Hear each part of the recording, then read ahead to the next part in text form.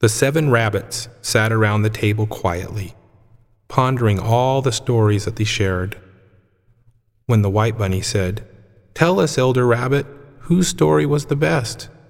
Then all the bunnies joined in. "Yes, yes, whose was better?"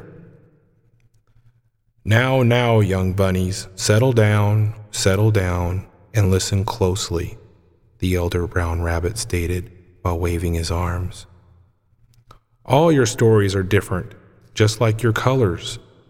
Yellow, red, black, white, blue, and green. You're all different too. That is what makes us special. If we were all the same, imagine how boring that would be. Even though we are all different, we are equal, and your stories are all good as well."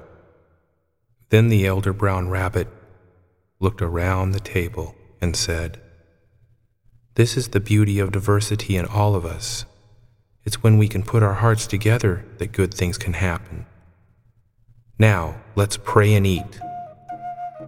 The 7 rabbits then ate together and laughed about all the wonderful stories that day. Later, they played and danced throughout the evening, with the wise elder brown rabbit joining in.